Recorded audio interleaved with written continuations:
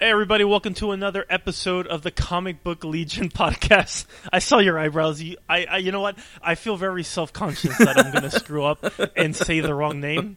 But I am Mark, and as usual, I think this is Clay. I know. If anyone follows Clay at Fanboy Clay on Twitter, you will know that he's going through an identity crisis. I don't even think he knows who he is. I am, and I have to I'm legitimately, a lot of people do this for really stupid reasons, but I am blaming a video game for this. I have been playing Ghost of Tsushima every day for hours. And on that post, I said, sleep deprivation, a story, because I thought of a really good idea. I thought of, hey, maybe I should shave. No grown man should ever have that thought. After seeing my face yesterday, no. Never. Dude, I have never seen somebody's face literally transform in 4 pictures. Man, I honestly don't know what to say, because at first I'm like, all right, this is Clay. I know, this is the Clay that I know. And then out of nowhere, I see, oh man, your first words, oh God. And pretty much. And from there I was like, okay, yeah. No, because the thing is, I didn't look at it in all 4 pictures. I clicked on the post, so I looked at your first picture. Uh-huh. So I thought maybe you were just going to be doing weird stuff with your hair. Yeah. So then I flipped, and I'm like, all right, this is Clay. And then I flipped the next page, and then I'm like, wow, Clay looks like the salesman from Monsters University, like the guy that marries like Squishy's mom. Or Pete's mom, or whatever. You know who I'm talking about? Like that failed salesman? That little fat octopus walrus looking guy. I was like, what the hell? He looks just like him. And then I saw like you cleaned your face, but you still had the weird hair, and I'm like, what the hell's happened to Clay? And then, then it was like Steven Seagal. I was like, my God. So the really funny thing about that is, I told you that you're the third person to make that reference. So other than Ghost of Tsushima, I did find another game that was on sale. It was Ghost Recon Wildlands. And you can create your own character. And since I have this long hair, the one thing that my wife has been helping me with, because I am a man-child and can't do anything by myself, she's been helping me learn how to put my hair in a ponytail. And I am learning the reasoning why you need to do that. For the fact that your hair is heavy, you get all sweaty and feel gross and blah, blah, and also to get the hair out of your eyes. But, so I made a character on Wildlands, and I was like, oh, I have a ponytail, and I have a goatee. And immediately as I enter the game, Juice from Batman News Weekly is in there also, and he's like, why did you make your character just like Steven Seagal? And I was like, oof, I feel that one. And then I go to work, and I have my hair in a ponytail, and one of my bosses that I haven't seen in literally 3 months because of the quarantine, he's finally able to go to work, and he sees me, and he's like, why do you look like Steven Seagal? And I was like, God dang it, that's the second person. And then for you to say that I look like Steven Seagal, I was like, that's awesome. Like for 3 separate people. Yeah. I tried to make it. I'm like, it was either Seagal, but I didn't know the guy's name from like Karate Kid 3, the one that you thought was like Daniel's friend, but then he was bad. Yeah. That, or I was like, all right, he doesn't necessarily, but maybe, if you ever compare someone to Danny McBride, I think he's kind of like a legend. So I was like, you know what? I'm trying to make it better. I don't know if I did. But yeah, I was totally thrown off. Dude, it's really hard to buy a TV right now. Well, what do you mean by that? Because you somewhat said it before we started recording. Like, how hard is it to buy a TV? Like, genuinely. Okay. At first, you're always trying to find best deals possible. Of course. I got the new house. I have, what I'm calling the fortress. I want a really big TV. Yeah. So, I've been asking Kevin, because Kevin, who's, Well, he was a listener until you called Bendis cancer. I think, I think that was the nail in the coffin on his viewership. But we're still buddies, so we still chat. And I know that he worked at Best Buy. Yeah. So I'm like, dude, give me recommendations.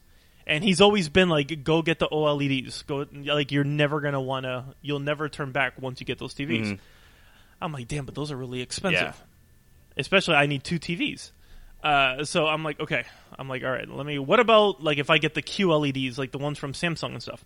So I found, I don't want to get technical, but for some reason, Walmart, only online, had the Q90, the Q90T QLED, an 82-inch. Amazing. And it was on, like, a clearance, and I would be getting it for, like, $1,600. Okay. I'm like, give it to me. An 82-inch, pretty, it's above middle class of TVs. Yeah. So I'm like, give it to me. I want it. I order it. It's supposed to be here July 13th. It's now July 20th. I ask, where's my TV? Oh, it was lost. Oh. So I'm like, oh, were you guys ever going to tell me? So they're like, no, so we're just going to cancel it, and then you could just reorder it. And now it's sold out? I'm like, okay. Is it sold out? Now it's sold out. And then the worst part is that the following day when they cancel it, I receive an email from Walmart saying that my TV was delivered on the 16th. I'm like, my TV was never delivered. Yeah. So I don't know what that is, but that's part one. So then, I do kind of like, I guess when you're going to go shopping, I went to Best Buy because I figured, all right, I'm doing Best Buy. I'm not dealing with freaking Walmart. I should have known better. Yeah. Trying to buy a TV from Walmart. I never go to Walmart. But the price was good. So I'm like, all right, let me go to Best Buy. Let me see what they have, and then I'll see if I could try to find something online. Loved it.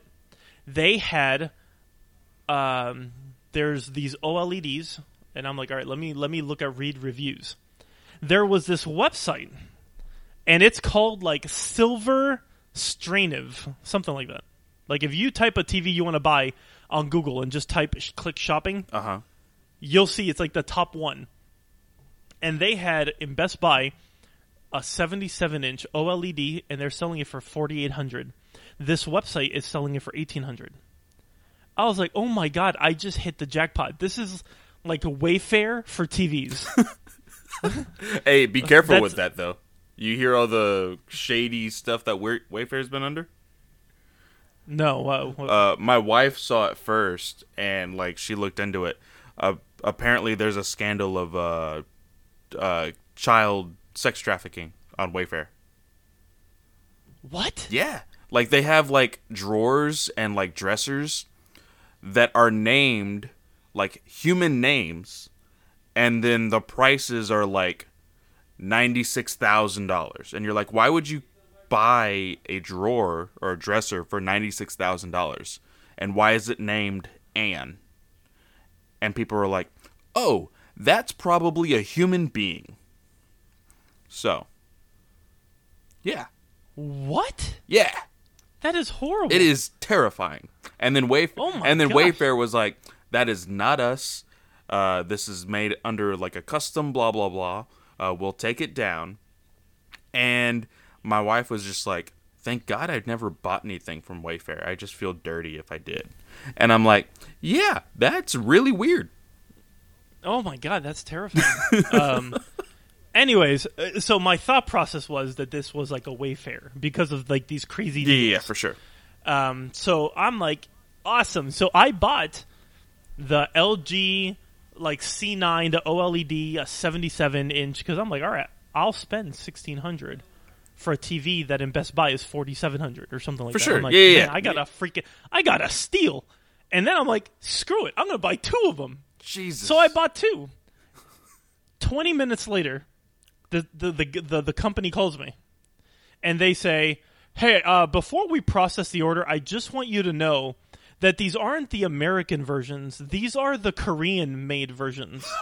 So I'm like, what does that mean? I'm like, the SKU numbers are the same. They're like, oh, well, it's American TVs are made by like 10-bit. The Korean versions are like 8-bit. So instead of you getting the colors, like the pixels in the billions, you're getting it like in the 500 millions. And So he's like, "Do you still want me to process?" I'm like, "No, I'm good." Wow. Like, I'm good. At least, Dude, at least he like had the courtesy to be like, "Hey, I need to tell you the truth on this." No, this guy probably saw that like $3,500 were spent, and he's like, "All right, I gotta at least let this person know that these aren't American TVs." And I'm like, "Oh, great!" So I'm buying. That is oh my god, awesome, dude! It's a disaster. So it's like, but the problem is that I feel like the only legit place is like maybe Best Buy to buy TVs.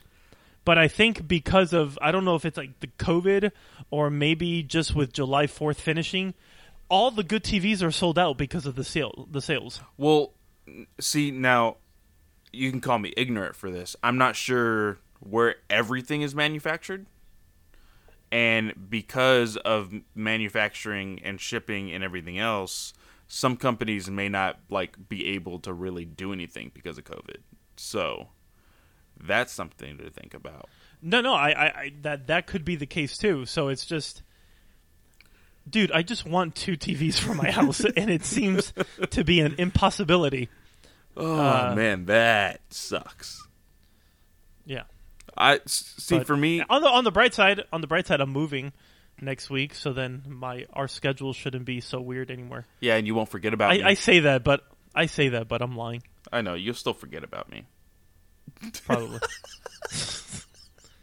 I mean, I can't forget about you as fast as I wish I could forget about Action Comics. Ugh, dude. See, hey, you're lucky because you did not. I did not read the context of the pages that I looked at, but I looked at the pages and I was like, yeah, nah. I mean, I did read it, but I just feel I've just gotten to a point where I just don't want to consistently on Twitter or anything continue to poo-poo on this book. But then it's like I saw Tony, and Tony posted something on Twitter. Yeah. And then I think like you tagged me like, "Hey, should Mark and I discuss this?" Should we even try to discuss this? Because he was like he was really hating on it.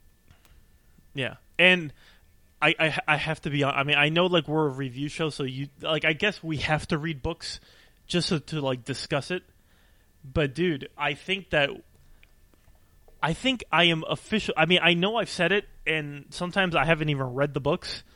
Like, I still don't know what happened in the previous Superman book and something like that, because I feel like it's my way of being a fan is that I've never wanted to drop a book if I'm reading it, because I am a completionist. I don't know if that's a word. Completionist, or maybe you have like what is it? The fear of missing out? FOMO?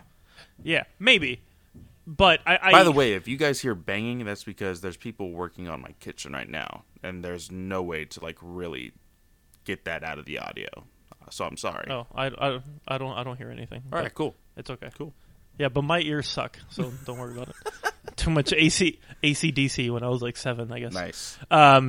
So yeah, I think I'm done with it. Like, officially, I feel like I am confident enough to say where I've been reading comics long enough where I should be strong enough in my ways where I could just say, F it, I'm done.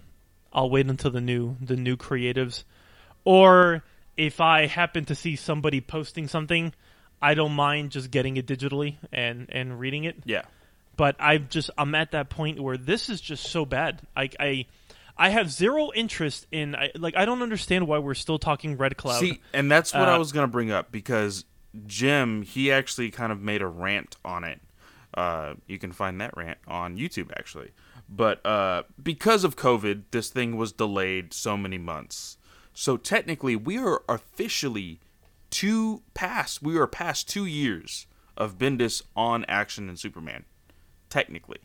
Even though this is only 1023, it should be, 27 or whatever.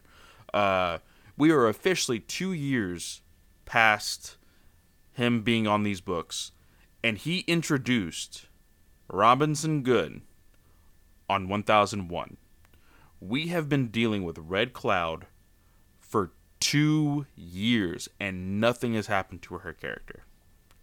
Nothing. And we're just still getting this revisionist history, and I mean, I got to listen to that rant because I can only imagine it being pretty funny. But like with having like Keelix being like the narrator and kind of just giving us like this history, I don't understand how Keelix knows all this about Red Cloud. I don't get it. But I've gotten to this point where I just don't care anymore. We're having this discussions with John, Connor, and Clark in regards to like their powers and how can they deal with Robinson Good. And I think one of the dumbest things I ever heard was like, should I like super inhale? They're like, no, this is a living being. You're gonna like kill yourself. He's like, I never even thought of that. This is amazing. I'm like, oh my, I cannot deal with this. I don't roll my eyes reading books. I don't. I can't believe with my favorite character, I am getting to that point where I'm actually closing the book and I have to like deep sigh to relieve the tension that this is my favorite book. My favorite character. Bendis has made the Super Family look, feel, and sound dumb. Like dumb. Like not saying that the book is dumb because it is. But I'm saying, like, their actual selves, their personas.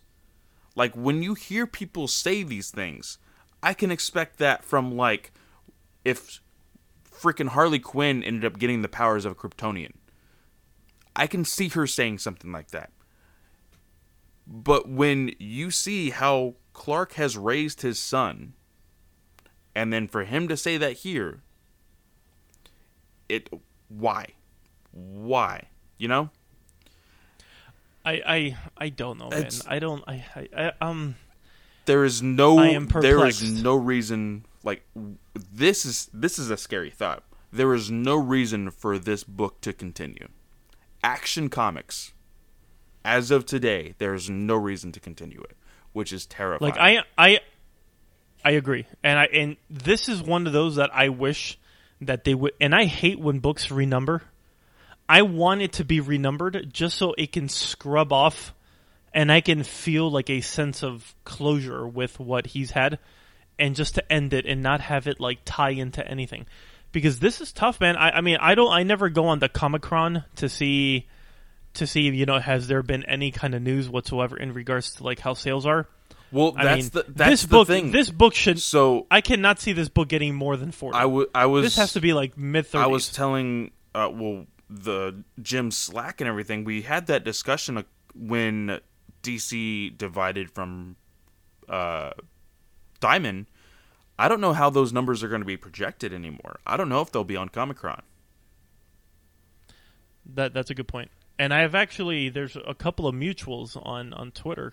I've seen them mentioning that this has been like 3 weeks in a row that their store hasn't received any DC Comics from Lunar.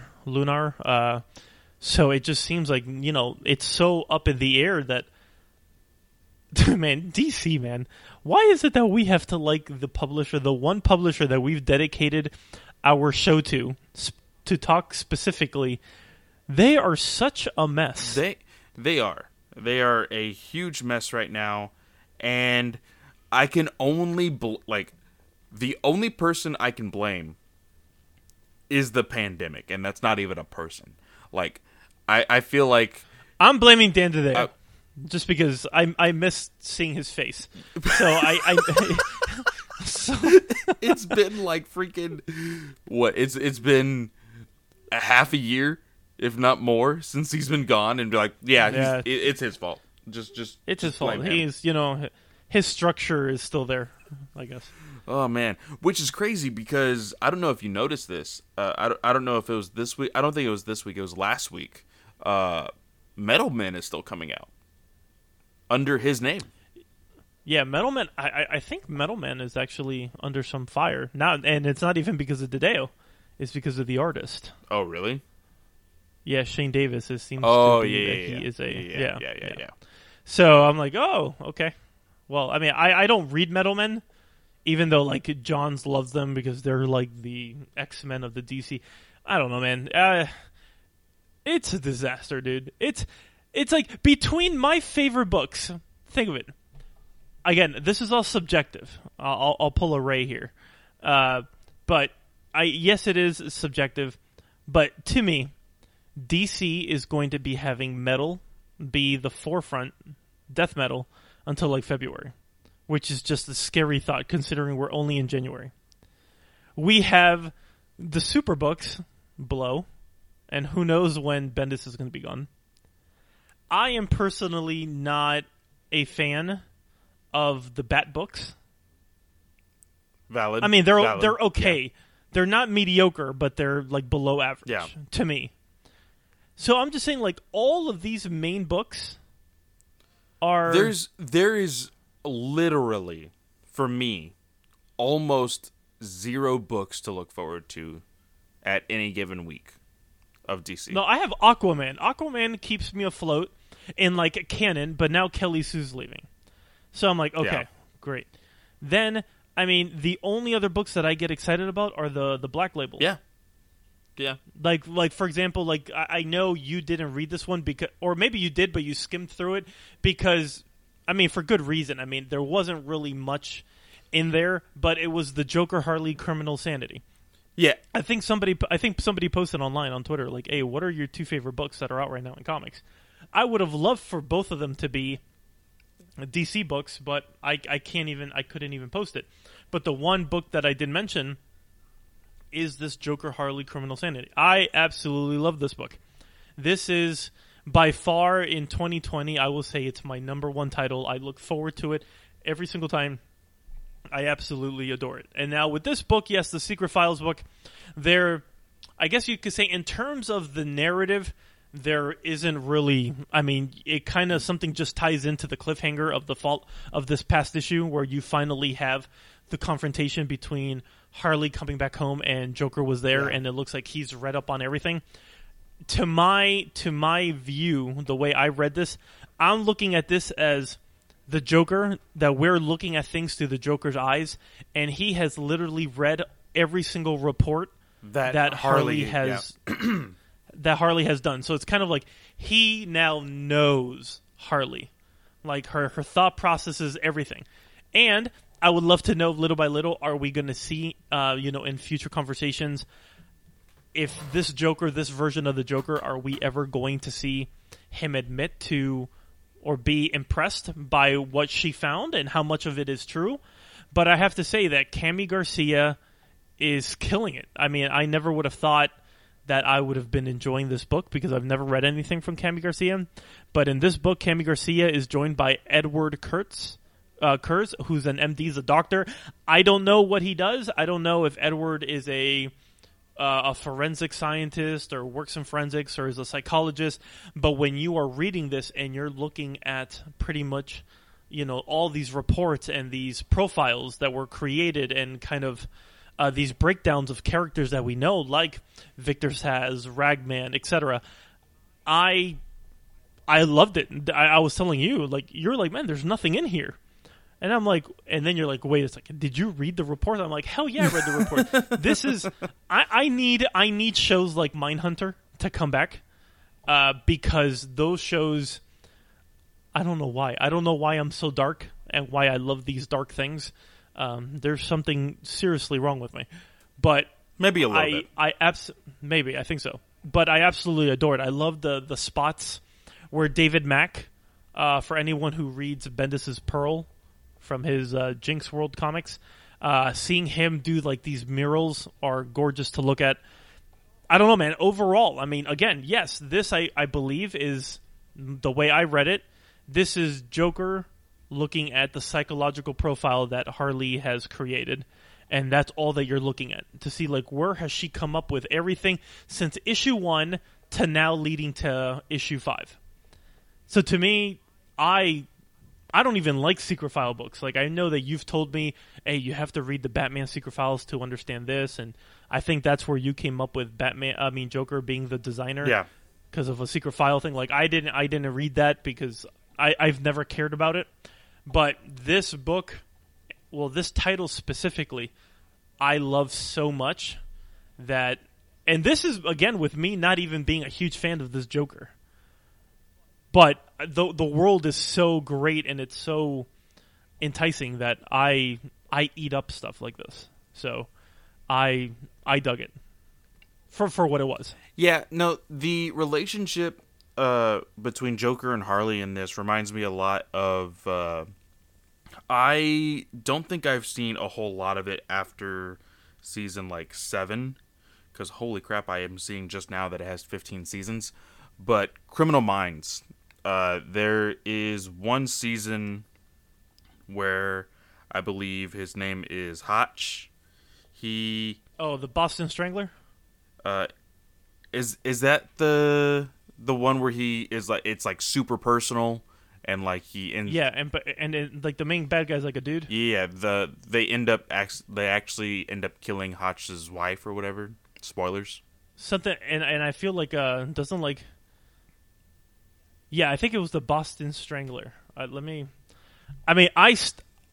remember, I don't watch Criminal Minds, but I remember that this specific storyline, my parents and my sister who loves it, she was like, you have to see this specific storyline. Yeah, the Boston Reaper. Yeah, that's Boston Reaper. That is. I think I'm thinking of the Scranton Strangler from The Office. Boston Reaper. Okay. Yeah, that's exactly who I'm thinking of. That relationship, I feel like, is what this is, and so I like what I'm getting from that. But you're right. I opened this and I was like, this print is way too small. I don't want to zoom in for every little thing. So I'm just going to look at it. And I like how I'm pretty sure this is Jock, right? On some of the wacky stuff. On the anatomy pages or whatever. No, that's David Mack. Oh, Mack. Sorry, not Jock. Sorry. Yeah, Mack. Sorry. Yeah, David Mack. I immediately saw all the colors and I was like, "Oh, that's him. Very cool." But it kind of gets a little weird and kind of sadistic on some sides. So I'm like, okay, we're kind of getting literally in the mind of Joker. And I did read the little synopsis for, at least they reminded you, hey, there is going to be other issues. Issue 5 is coming up next with this. And they tell you at the very end. Yeah, actually, that synopsis kind of worries me. Because this was one of those stories that I wish that Harley doesn't change. Uh-huh. Let it be one of those stories where, Harley is able to maybe she probably will, but it's one of those that you just wish that she is able to break that trend of being so into the Joker and his ways and into his psyche that she ends up falling for him. Mm-hmm. I would love for it to be something different where you see those temptations and how this issue 5 might be that moment where they're going to finally be one-on-one. Yeah. But I would love for it to be where she doesn't fall into it, no matter how enticed she is. Give me something different. I think we have talked about this before. I do not want this to be how Harley Quinn becomes the Joker side piece. I actually want it to be a legitimate, Elseworld story where she does not do that and she takes him down. I think that would be kind of cool. I agree. But did you have the chance to read Batgirl? I did. I was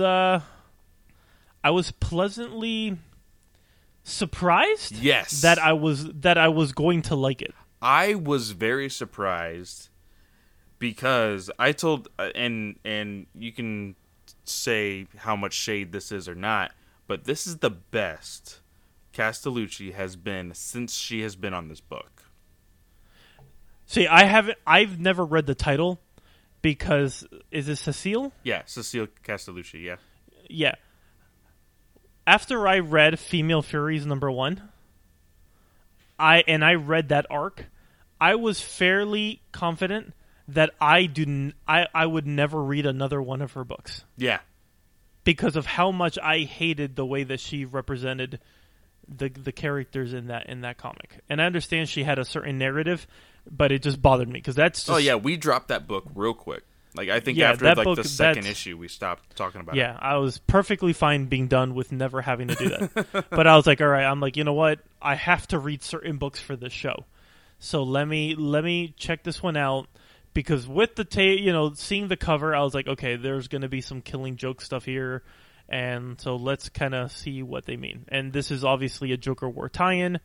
Now, I will say at first, besides Robbie Rodriguez drawing Barbara's feet extremely weird, like her anatomy, but it's mainly her feet in certain panels, I dig the art. Same. I dug the art, and I think that the art fit very well with this type of story that we were getting. But yeah, I thought that this was. I don't like the design of the Joker in this issue, but I love the way he's very much a pretty boy in this issue, like with the style haircut and everything else. Well, yeah, it just felt like if you were reading The Criminal Sanity, but it's just a different artist put a spin on it, but it looked weird. Yeah. On how his face is pointy in some directions, but then it's rounded in others. Like it doesn't make sense at all. Yeah. But I appreciated especially at the beginning, the little teases, and kind of I was always doing like a where's Joker, trying to see like where is he hiding in that panel.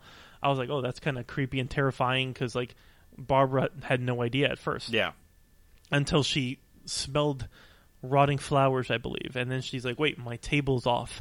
And I love, it's one of those moments that you're like, man, it's kind of cool how detail oriented they have to be to always be on their game.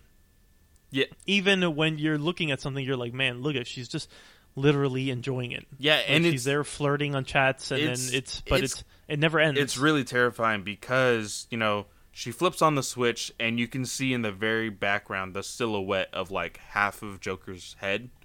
And then when she is getting undressed, you can tell that it's from a perspective of somebody looking into the room. So you know that's Joker. But then there's a panel here where she's like walking out or into her bathroom, and you see the eyes. You see the two eyes. I legit thought that was just something on my screen, so I like tried to wipe it away, and then I zoomed in and I was like, oh, those are his eyes. That is scary. That's terrifying. Yeah. And then you see the other one, her looking at like takeout food in the refrigerator, and you kind of see his reflection, his face reflecting. Is that like the toaster? I think that's like the old school like teapot on the stove. Okay. Yeah. So it's just everywhere. You're just like seeing these moments. You see the silhouette when she's watching TV, having some wine, and then that's when things started to unravel. And yes, the way that she, catches him. And, she handles him really well. But yes, the Joker is, he's got all the gadgetry now. So he's... Now, I did not remember. I don't think I was reading Batgirl during New 52. So I never knew how after, like, before Flashpoint, like, with the cure, like, how they actually cured her. Yeah. But I never knew it was, like, a robotic, synthetic kind of thing. Or at least that's just how it made it seem here, where he can just control her. They made her a chip that was inserted into her spine that is basically keeping her from being paralyzed. They actually took that premise and put it into the CW show Arrow for when Felicity got shot or whatever. They did the exact same thing to her. But here, I really thought this is going to play a lot into her PTSD. And she was like, yeah, no, I'm not going to take this like, just some, random person. I'm going to fight. And she stayed calm. She did, And I love the thought process, even though, because, she was like, just take me to the hallway. Yeah. And you can kind of see like, oh, well, Alfred was the one that always got the call. So definitely my heart right there. Yeah, like, but I love how she didn't panic. She was like, all right, now next plan, just stay alive. Yeah. So it wasn't like, oh my God, like it wasn't like she broke. But she was cognitive enough to be like, you know what? All right, no one's coming. Let's go to Plan B.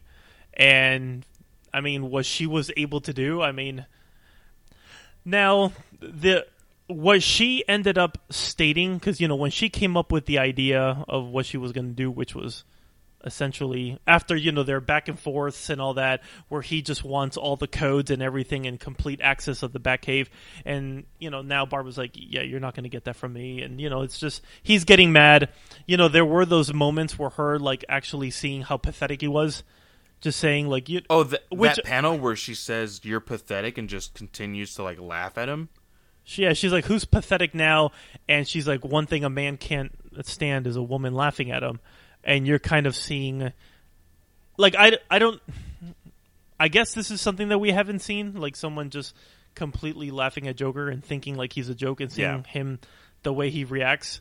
But I think because I'm always worried who the writer was, I really never know like what to expect from her. Yeah. And how she's going to present it. Mm-hmm. Because, like, for me, I understand... Again, I think that this is all with my PTSD reading this lady's work. That when she ends up, like, stabbing herself to, like, hit that chip so that she can no longer be controlled, and she's like, I decide what I do with my body. I don't know why, it got me, because I know who the writer was. And there's so many elements to that I'm like, oh gosh, like I feel like any other word would have been like any other way to phrase it, but it just felt so but forced. At the same time, I guess the implications of what the Killing Joke was, it almost was important to put that message along. No. I understand the message and I agree with it. It was just the way that it was phrased. It just felt too on the nose with True. Everything that's going on currently, that it was one of those. I'm like, oh gosh, like not why like but that. See, I will say this is almost the only thing that I have a problem with this book is at the very end she does like gouge her chip or like malfunctions her chip in her spine. She is now bleeding out from the back. She grabs a lead pipe that is apparently really sharp. She throws it at Joker. And essentially looks like paralyzes him because it completely like takes him down. Like his legs look like they don't work anymore. And so they're both bleeding out on top of this like apartment building. Mm-hmm. And I'm like, where do you go from there? This is a tie-in. Like, is Joker now gonna like have a giant hole in the back of his back? Like, is he not gonna be able to walk?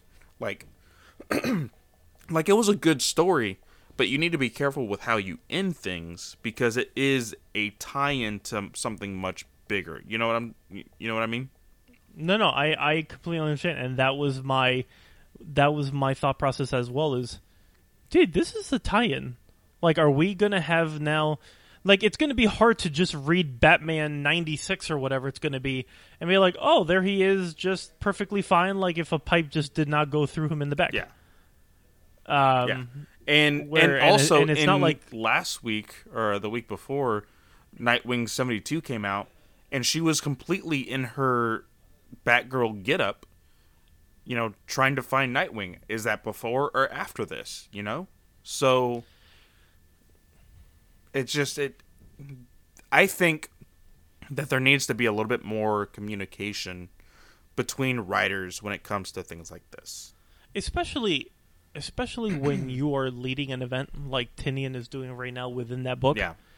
You have to make sure that the threads in the other Bat books are, if they want to take some liberties, fine, but it can't do any damage to a pretty important aspect, especially when it's the main villain. Because I feel like this is never going to get touched on, and this is really just, like I broke my back, I'll break yours kind of thing. Yeah. And I feel like it's going to be completely ignored, and it's going to bother the hell out of me. But taking that aside, for me, reading a Batgirl book, which I rarely do, I enjoyed it. Very nice. Yeah, I very much enjoyed it. I think I saw the art, and it was very reminiscent of something like Dan Mora, so I was like, ooh, let me actually see. I might actually like this. And I read it, and I was fairly surprised by Cacciolucci's work. There were some lines that just worked really, really well.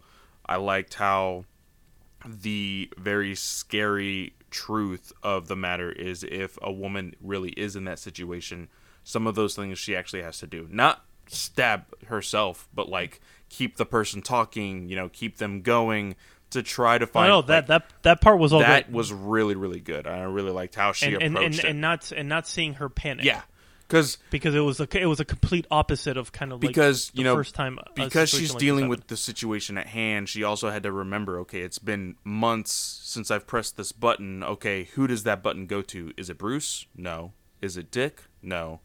Oh crap, it's Alfred. Okay, nobody's coming. Don't panic. Keep going. I really like that. Yeah. Yes, absolutely. But Batman 95 is going to be, I think, our last book to talk about. Did you want to talk really quickly on Detective? I didn't read it. I'll talk about it really quickly. This is the end of the Two-Face story.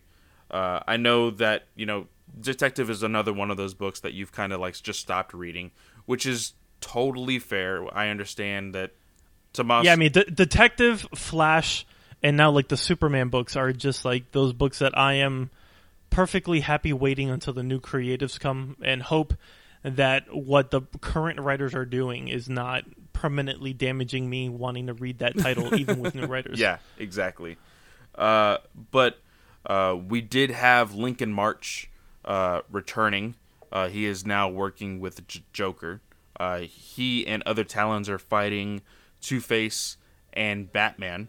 And Batman essentially says, hey, you can either help me fight these guys, or you can help these guys fight me, but just know that these guys are working with Joker, and he's the one that messed you up. And he's like, and Two-Face is like, you know what? Fine. I'm going to help you.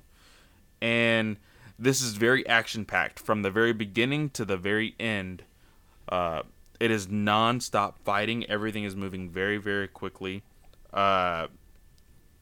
And Joker is watching / listening throughout the entire thing, because there's a moment where Batman destroys like the headpiece of Lincoln March's like Talon suit, and it breaks the visuals from Joker, and he starts to make a joke about it. He's like, oh man, I can't see anything, but I can hear the action. This would make such a great podcast. And did that really happen? Yeah, he actually said that. Good Lord. And Batman is able to subdue Lincoln March by throwing a freeze grenade into his mouth and freezing all of his insides. And, everybody's dead, technically, as a Talon, so he didn't technically kill him. Which, I will say, Tomasi did, in fact, give us some background on where Lincoln March has been. Now, we saw that he was in some sort of tomb when Joker broke him out, but Batman was talking while they were fighting, and he said, hey, rumor has it that the Talons couldn't control you. They thought you were basically, like, just thrown away hardware. You were kind of useless to them, so they threw you into, the mass graves where all the other broken, quote unquote, broken Talons are, which I appreciate, because the last time we saw Lincoln March was in a burning building in Zack Snyder's run of Batman. That was the very last time we had ever seen Lincoln March, and they didn't know where he was or if there was even a body to recover.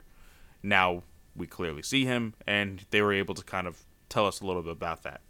So I do appreciate that.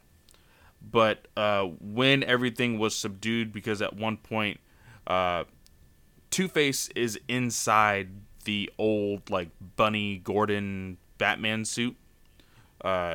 He blows like a gas line or something to get rid of all the Talons and knocks everybody else unconscious.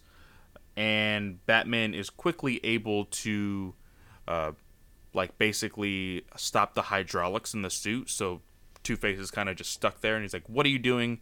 Like, well, I'm not done with you. And Batman says, well, you've clearly turned into Two-Face again. I'm gonna fix that. And he takes 2 pellets out of his belt, and he says, I'm gonna sterilize the area, breathe normally. he has sterilization pellets.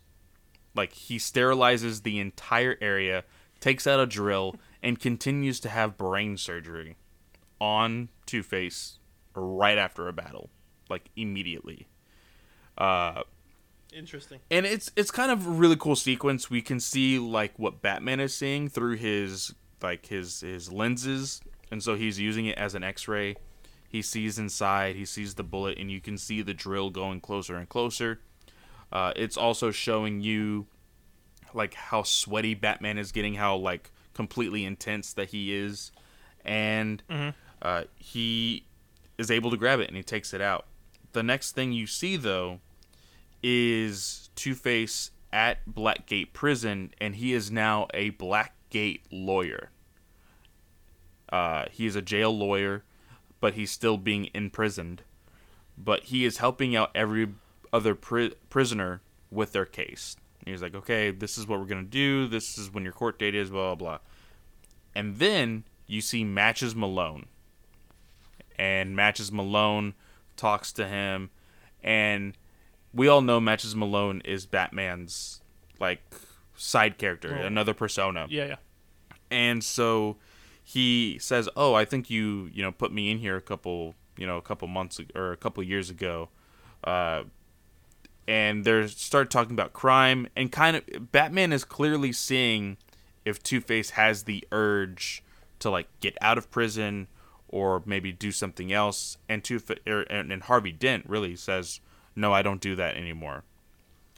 And so Batman Matches Malone grabs the bullet that was in his brain and just hands it to him, and Harvey's like, well, what's that?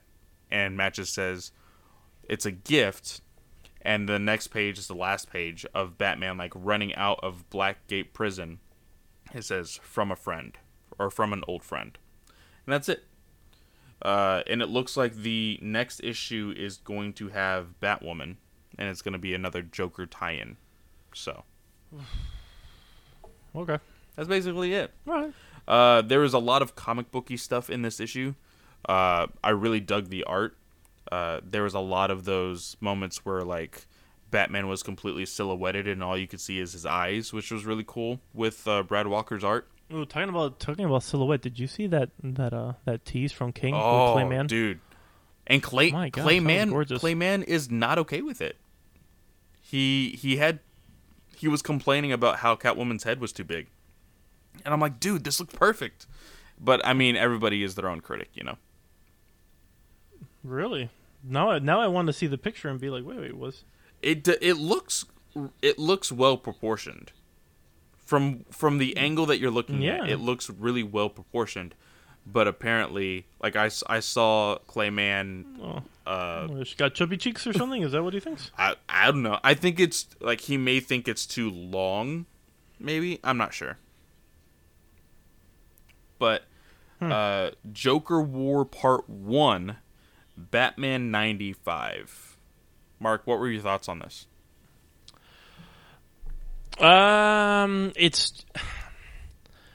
It's a very disappointing Part 1. Oof. Only the reason why I say that is because I just feel like this was just another setup issue of what we were getting to, like the lead-in to what Joker War was.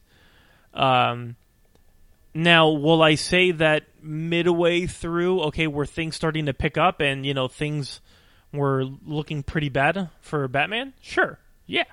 Absolutely. But I still don't when you only have 20 pages to tell a story, and it maybe a little about half of it is still history and all the like history lessons. It just, to me, it's not what I needed. I mean, this should have been, the book should have gone the way it kind of ended. Like, let the craziness happen. I don't need revisionist history, especially when it comes to these two. So, I mean, that was my initial thoughts. I'm not going to say it's all, it's all bad and stuff like that, but it's not, it's... I could definitely see what you mean. Juice from Batman News Weekly said that this felt like the book that Tynion wanted to write in the first place, which is definitely setup, but like everything else was just filler up until this point.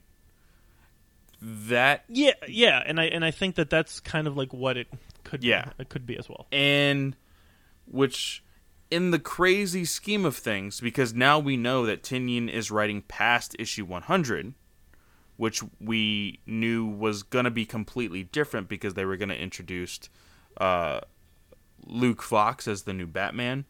And well, I'm actually really happy that that's not the case. Well, I think a lot of people are. But in the grand scheme of things, looking at that, this is 95. He would have only had 5 issues to tell this story. Yeah. So that is kind of terrifying in that way of thinking.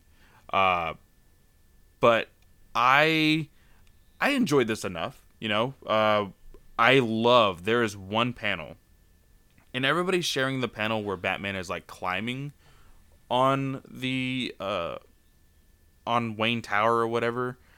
But there is one panel or one page in particular where Batman is like looking inside with like night vision infrared, and you see his eyes glowing green. That page is gorgeous. I just love that page. It felt very Dark Knight. Yes. With Heath Ledger kind of thing. Yes. Yeah, it felt very much like that, and I agree. And again, I think there were definitely cool elements here. Like for example, having like the lawyer, Mr. Graves, actually be the underbroker. Yeah. I was like, oh, okay, all right, that's cool. Like that's like knowing and seeing like everything. I was like, all right, who's this Graves? All right, this lawyer. Okay, well, clearly him and Bullock are clearly at odds, and then you kind of just see little by little.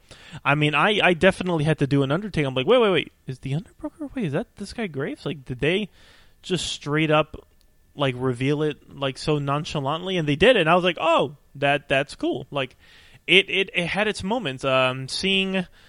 I'm never a big fan of like seeing a big an actual fight sequence and having someone monologuing. I never understand how someone can be talking so much while fighting. Oh, talking about Punchline? Like, yeah, with Punchline kind of already being there. I have a question for you, because I asked the same question to Juice.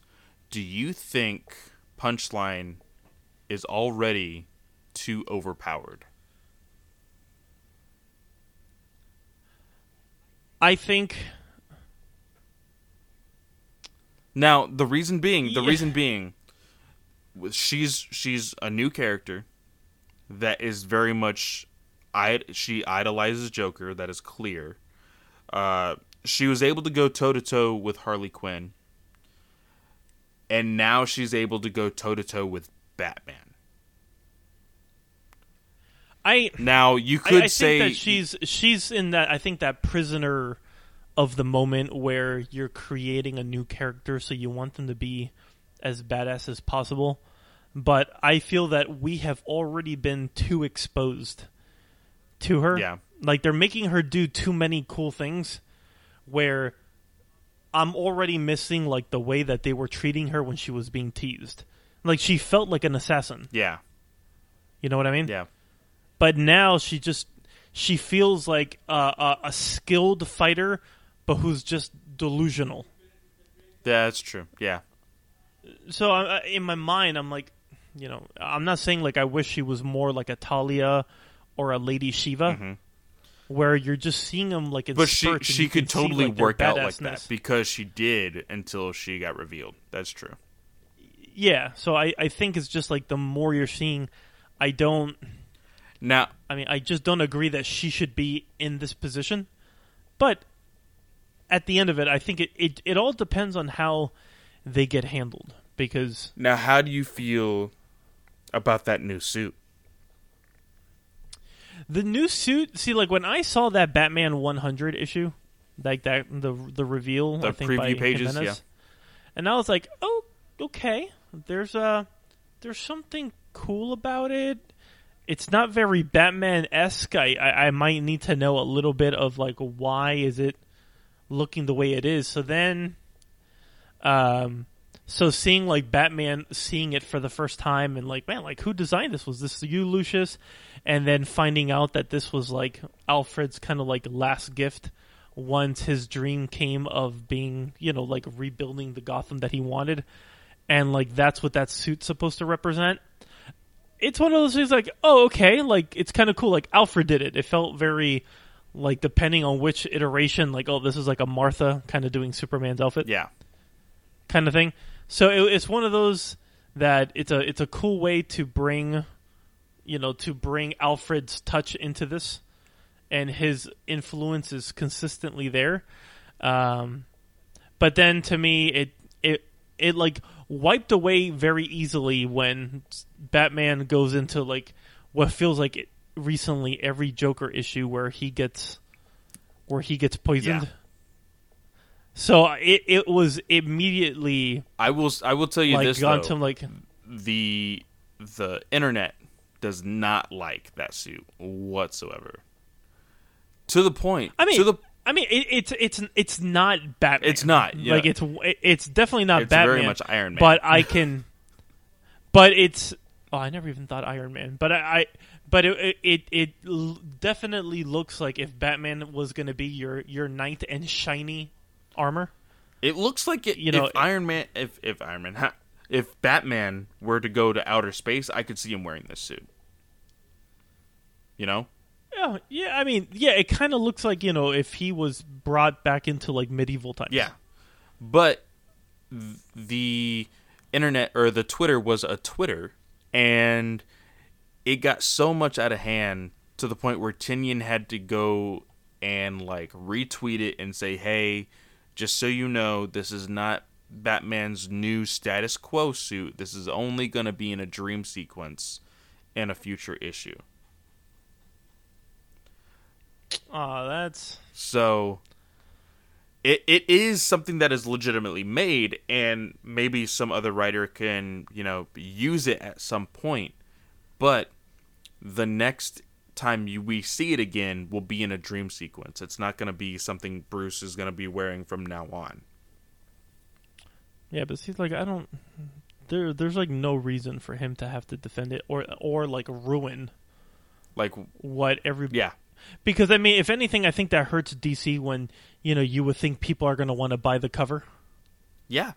Because everyone's buying, like, that, what Jimenez is doing, where it looks like it's kind of like the sketch. Yeah, the character design. Version, like the character design thing, which was cool. I feel like it's Twitter. I mean, people are going to be buying the books. I mean, people haven't been saying much good things about your run anyway, so I don't understand why you need to succumb to responding and kind of doing like this huge spoiler. But yeah, true. It is what it is. I mean, I don't know. Like, if you were asking me like to grade this specific issue, I would probably give it a 6. This current issue? Yeah. Okay. It seems fair because once again, one thing that I'm not always a fan of, but it really needs to like add to the story if you do it, is the flashbacks. And we have this flashback of like when like one of the very first times Joker was out and about killing people. And there's this conversation between Bruce and Alfred, and Bruce is telling Alfred like, this is a brand new monster. Like he is not just, every person kills for a reason. This person is just killing because they're bodies that are in the way. Yeah. And I'm like, we already knew this, so why have that conversation just to have that conversation? Yeah, it's just, those are just things that at first he's like, I just feel like we're destined to do this forever, and I don't know. I just felt, whatever. I think Christopher Nolan did it better. Yeah. I will say I thought Lucius Fox was dead at this point, because of the acupuncture like Joker toxin that he has in his head. Mm-hmm. I legit thought he was gonna die, but it looks like he's still alive, and it looks like next issue will probably be somewhat of a dream sequence. because he is hallucinating. You know, we don't know if that is legitimately Joker who Jokerized a Batwing, or if it's just a normal Batwing that Batman is looking at, and because he's hallucinating, it looks like Joker. You know. I will say that image of Batman looking at the Jokerized when he was saying like this isn't real, like you're dead. That looked very Lee Bermejo. Yes, it does. It looks like if it's Lee Bermejo with a different colorist. I can see it. But I will say like that's probably was like maybe my favorite image, just because you can definitely tell the fear that he's going through and how he's definitely like under it. But overall, I mean, I'm just, it's very hard to get excited about these things. Oh yeah, for sure. And I think that's it for this week, man. It is, the books were the books. I will say we already have next week's books at hand. Do we? Yeah. We actually had them really early this week, which, Clark, if you're listening to this, thank you. Really helps me plan out my week. But oh snap, we got Earth 1? Oh no, it's not letting. Yeah, no. I thought so too. But this week, oh my god, what are we gonna read? Oh, please tell me this is the new run of Wonder Woman. It is. Are we? Oh, okay. So there's at least 2 issues. Suicide Squad and Wonder Woman will probably be the only 2 books that we read. Yeah, because Batman, Superman, no. Cybernetic, I have no interest. Cybernetic is just like some random book with like multiple stories in it. It's just one of those specials that they're trying to squeeze $10 out of people. So yeah, I mean, no. Bendis has ruined the Legion of the Superheroes. Plunge. You have Plunge. I haven't been keeping up with it, but at least you have Plunge. Plunge, yeah. And then Red Hood. I mean, I know Lobdell's leaving, but I don't know if that's already happened. No, Lobdell is leaving. 50 is going to be his last issue. Okay. Yeah, so I don't... Oh, dude. Is that Bizarro now? With that mohawk? Yeah. That's what he looks like now. And he has like that... And he has like that Scottish... Man, I thought that was... what's his name? Like Zangief? Or from like Street Fighter? Oh, yeah. That Russian dude? I was like, who? What the hell? Like, is this a crossover? But, wow, what'd they do to him? Anyways, yeah. You can find me at Mark Reads Comics on Twitter. That's where I'll be. You can find us. Whoa, what's the... Oh, Nerdy Legion! Jesus Christ. Yeah, so you can find us at Nerdy... Dude, I am fading. Look at this. Here, I'm gonna tell you. This is what I was just dropped off right now. No one knows what this is, but this is a letter from my wife, because again, if I can bring down all the boxes and the clothes containers and bring them downstairs. So that is what I'm going to be doing. So I got a little thrown off where people can find us. But yes, nerdylegion.com. Just go to the podcast note, click on podcast, and you'll see a plethora of podcasts there that talk all sorts of comic book goodies. But you can find us there at Comic Book Legion. You can follow us on Twitter at CB_Legion. And as I plugged Clay so early into the show. Yes. At Fanboy Clay. Yes, at Fanboy Clay on Twitter, on Instagram, and now officially, because I am now one of the cool kids on TikTok. Oh, God. What a loser. Wow. Dude, you're introducing yourself looking the way that you did on Twitter yesterday? It's crazy. I only have literally one TikTok. I think I checked it this morning. It already has like 400 views. I'm pretty impressed. But it's so funny because I was super bored at work, and Juice, my coworker, he was like, "Dude, this app is so stupid. Like, look at these things." And I was just laughing at a lot of them, and I was like, "You know what? Fine. I'll download it. Whatever." And I was just flipping through it, and I was laughing at some of them. I was like, "All right, fine. I'll like 1 or 2." And I couldn't like anything unless I made a profile. And I was like, fine. And so I just made a profile. So I am on TikTok. I don't know if I will ever upload anything like dramatic or anything, because there's so many people that get super intricate in their postings. there's like the quick cuts or whatever that I do. Whenever it comes to video, I'm super illiterate, so I don't know how to do all that stuff. So I'm gonna be learning. Don't know what I will do, but yeah. So you're gonna be a TikToker? Yeah, I try to just stick with one. Yeah. But as you know, I don't know anything of what's going on. But you can also find me at the Fanboy Comics Podcast, where, of course, I do 3 shows a week. I have some interview episodes lined up. I believe next Wednesday, when you hear this, next Wednesday, I'm actually going to have Tony on, and we're going to be talking about Justice League and the Mighty Morphin Power Rangers. That little crossover with Tom Taylor. And first time hearing it here, guys.